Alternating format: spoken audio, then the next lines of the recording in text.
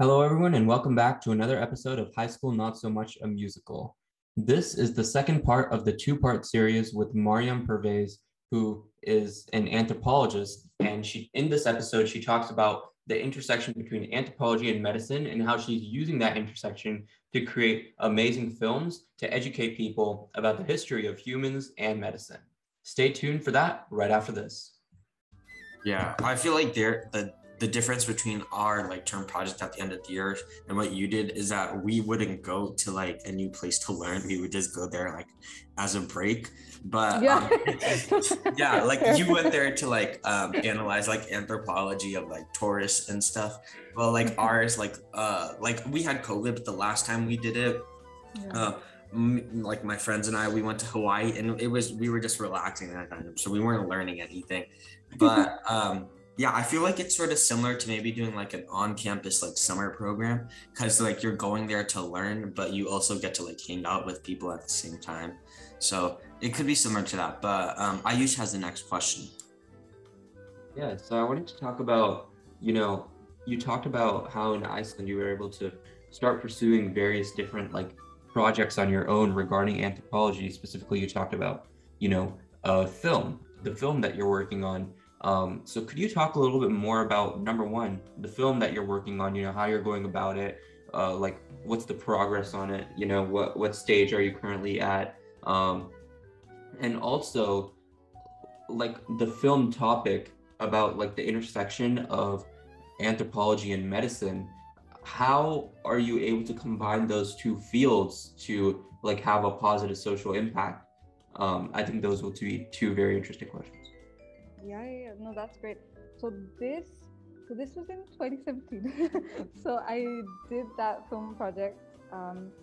So he definitely definitely had a lot of time to have fun.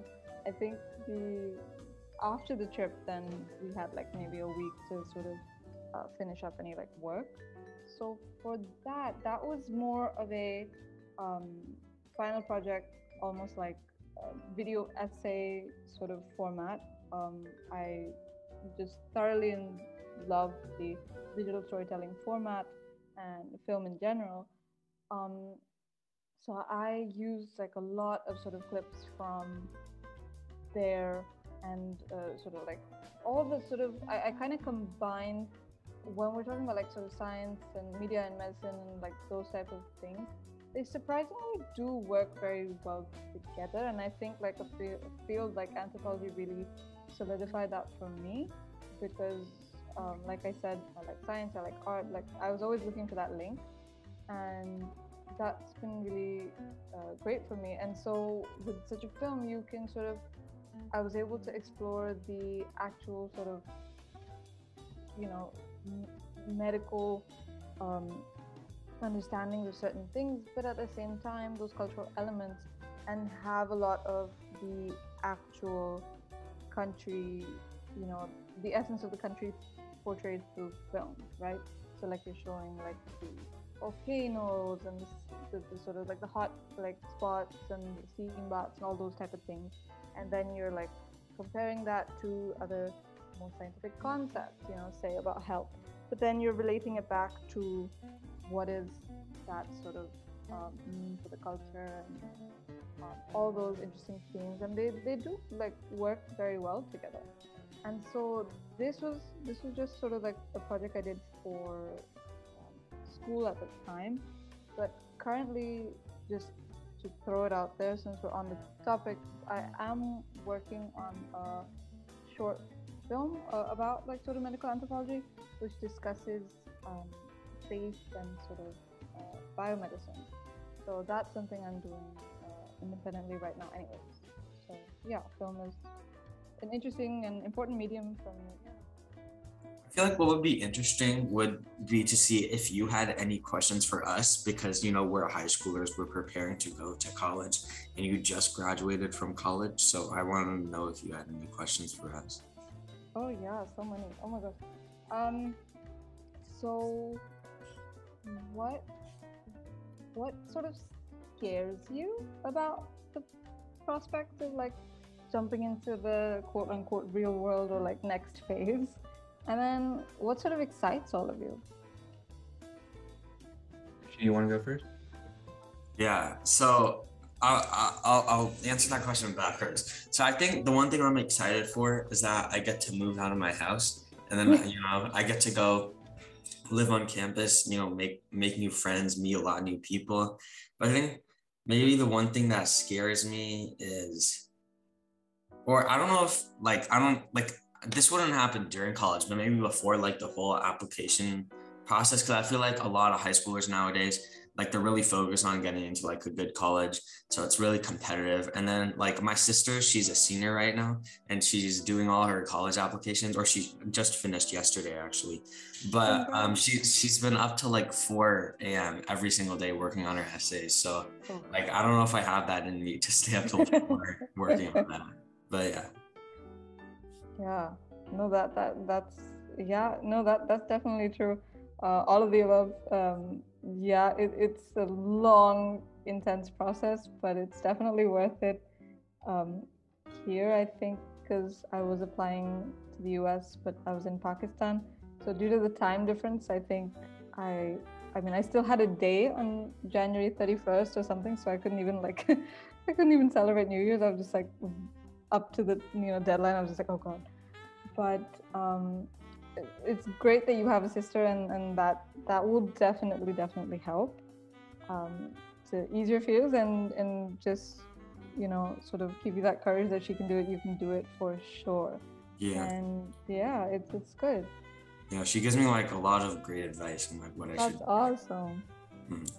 I think that's what exactly scares me, because I'm the first in my family going to college in the US. My parents both went in India, and my brother's younger than me, so I'm kind of the first going through the entire US college application process. So I think that's the thing that scares me a little bit, because it's kind of setting the model for my brother or whatever. But I think what makes it exciting is it's kind of new terrain, something new to explore, something new to conquer, I guess, quote unquote. But yeah, I'm excited. I mean, I'm much closer than Rishi is, right? Actually, as Rishi mentioned, his sister is now done. In a year, I'm gonna be done with college applications too. So it's crazy that it's that close. So yeah. I mean, you're saying it's crazy. It's that close. I'm sitting in the same spot. I think I applied so many years ago, and I'm just whoa, that happened, and now I'm here. But that's awesome that you are gonna be first gen and sort of that blueprint for other people to follow. But definitely I think you already possess a lot of sort of everything that you're going to bring to the table is already in you, and you're going to do great. Yeah, thank you. Because I think for both Rishi, I, Nitin, all of us, I think we kind of already have the qualities. We kind of just need to figure out how to portray it in a way that is appealing to admissions officers on college applications, and from there hopefully we should be good. For sure. Yeah. Actually, if you could talk a little bit about what you did in high school, where you went to high school, what your high school experience was like, because we've talked about obviously your college experience, but I think given the prestigious schools you've been to, I think talking about what you did in high school to get into those prestigious schools and how your high school journey was overall, I think it could be really interesting for the listeners. That's very kind of you. But yeah, so I kind of switched lanes, and I've rarely made predictable choices, but so I was doing, I'm not sure if anyone's familiar with sort of the British O and A level system, but I was doing that, and I was on track for that, and then I switched and I decided to go. This is all in Pakistan, and I decided to go to an American high school in Pakistan, and so I sort of switched lanes. I didn't do the sort of O and A level route that most people do here. I felt that if I wanted to sort of go to an American college, I'd sort of want to start gearing up for that first.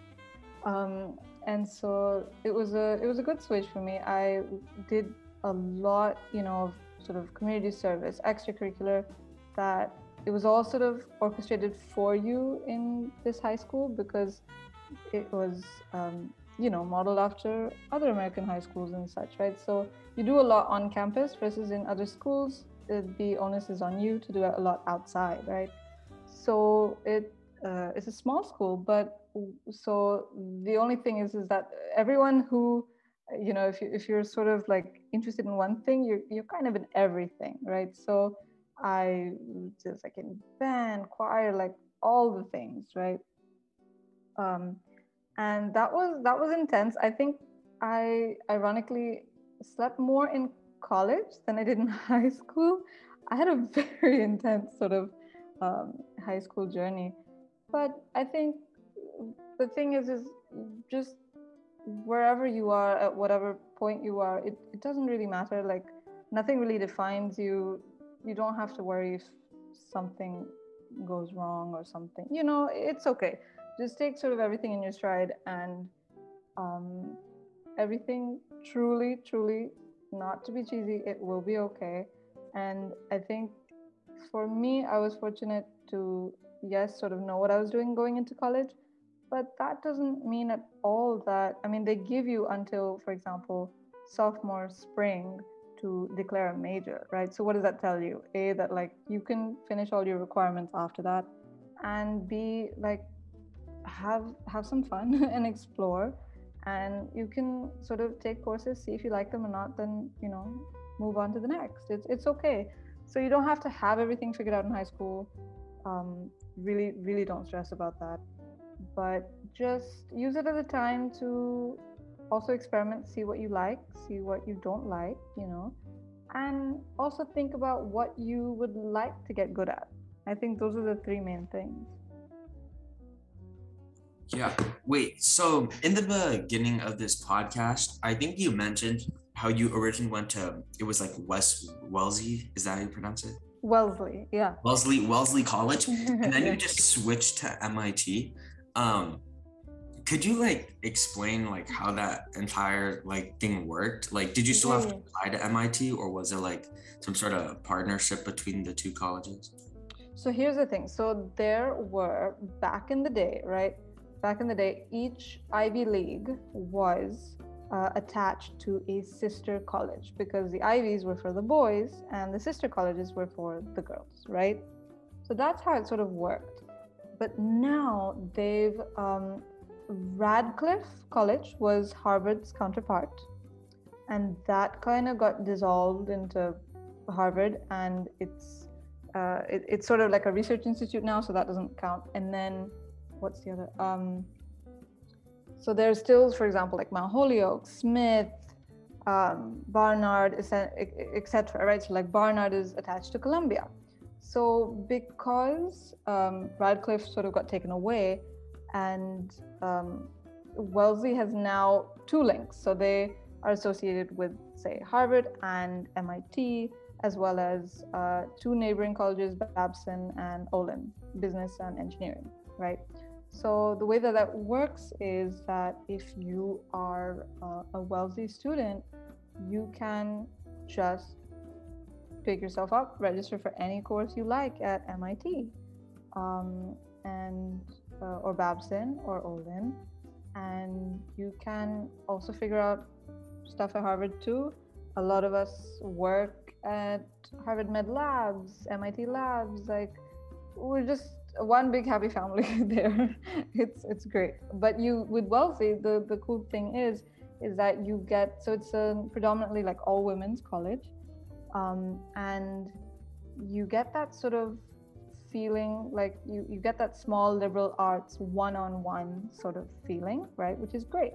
But then 20 minutes like free bus ride away, you're in the city, you're in Cambridge, you're in Boston, and you're at Harvard, you're at MIT, you're at all the places. So yeah, that's how it works.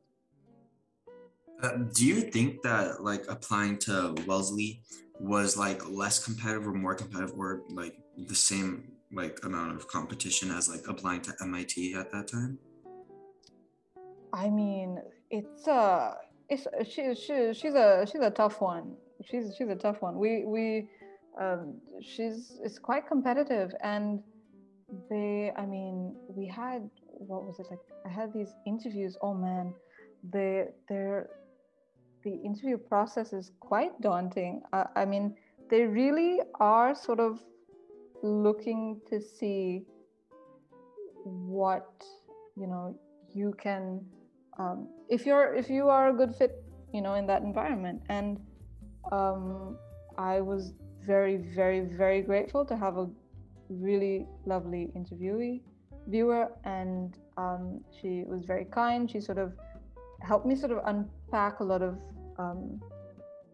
about my community service and like who I was as a person. She was interested in really getting to the root of that, and through that she was able to see that this would be a really good fit for me.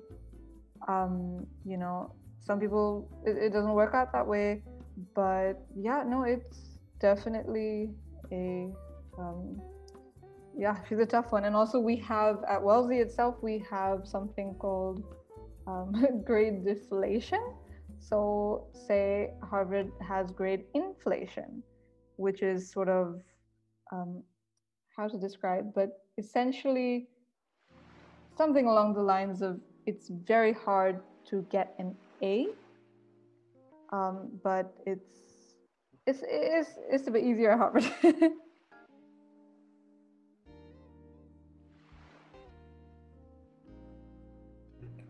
Okay, so thank you so much for like everything, and now we're like starting to wind down a little bit. And as we discussed in the planning meeting, one thing that we ask all of our guests is to just kind of give a piece of advice to our listeners. So, Miriam, could you please give a piece of advice to our listeners about anything, about college, about your anthropology major, just anything that you want to offer to the high schoolers listening?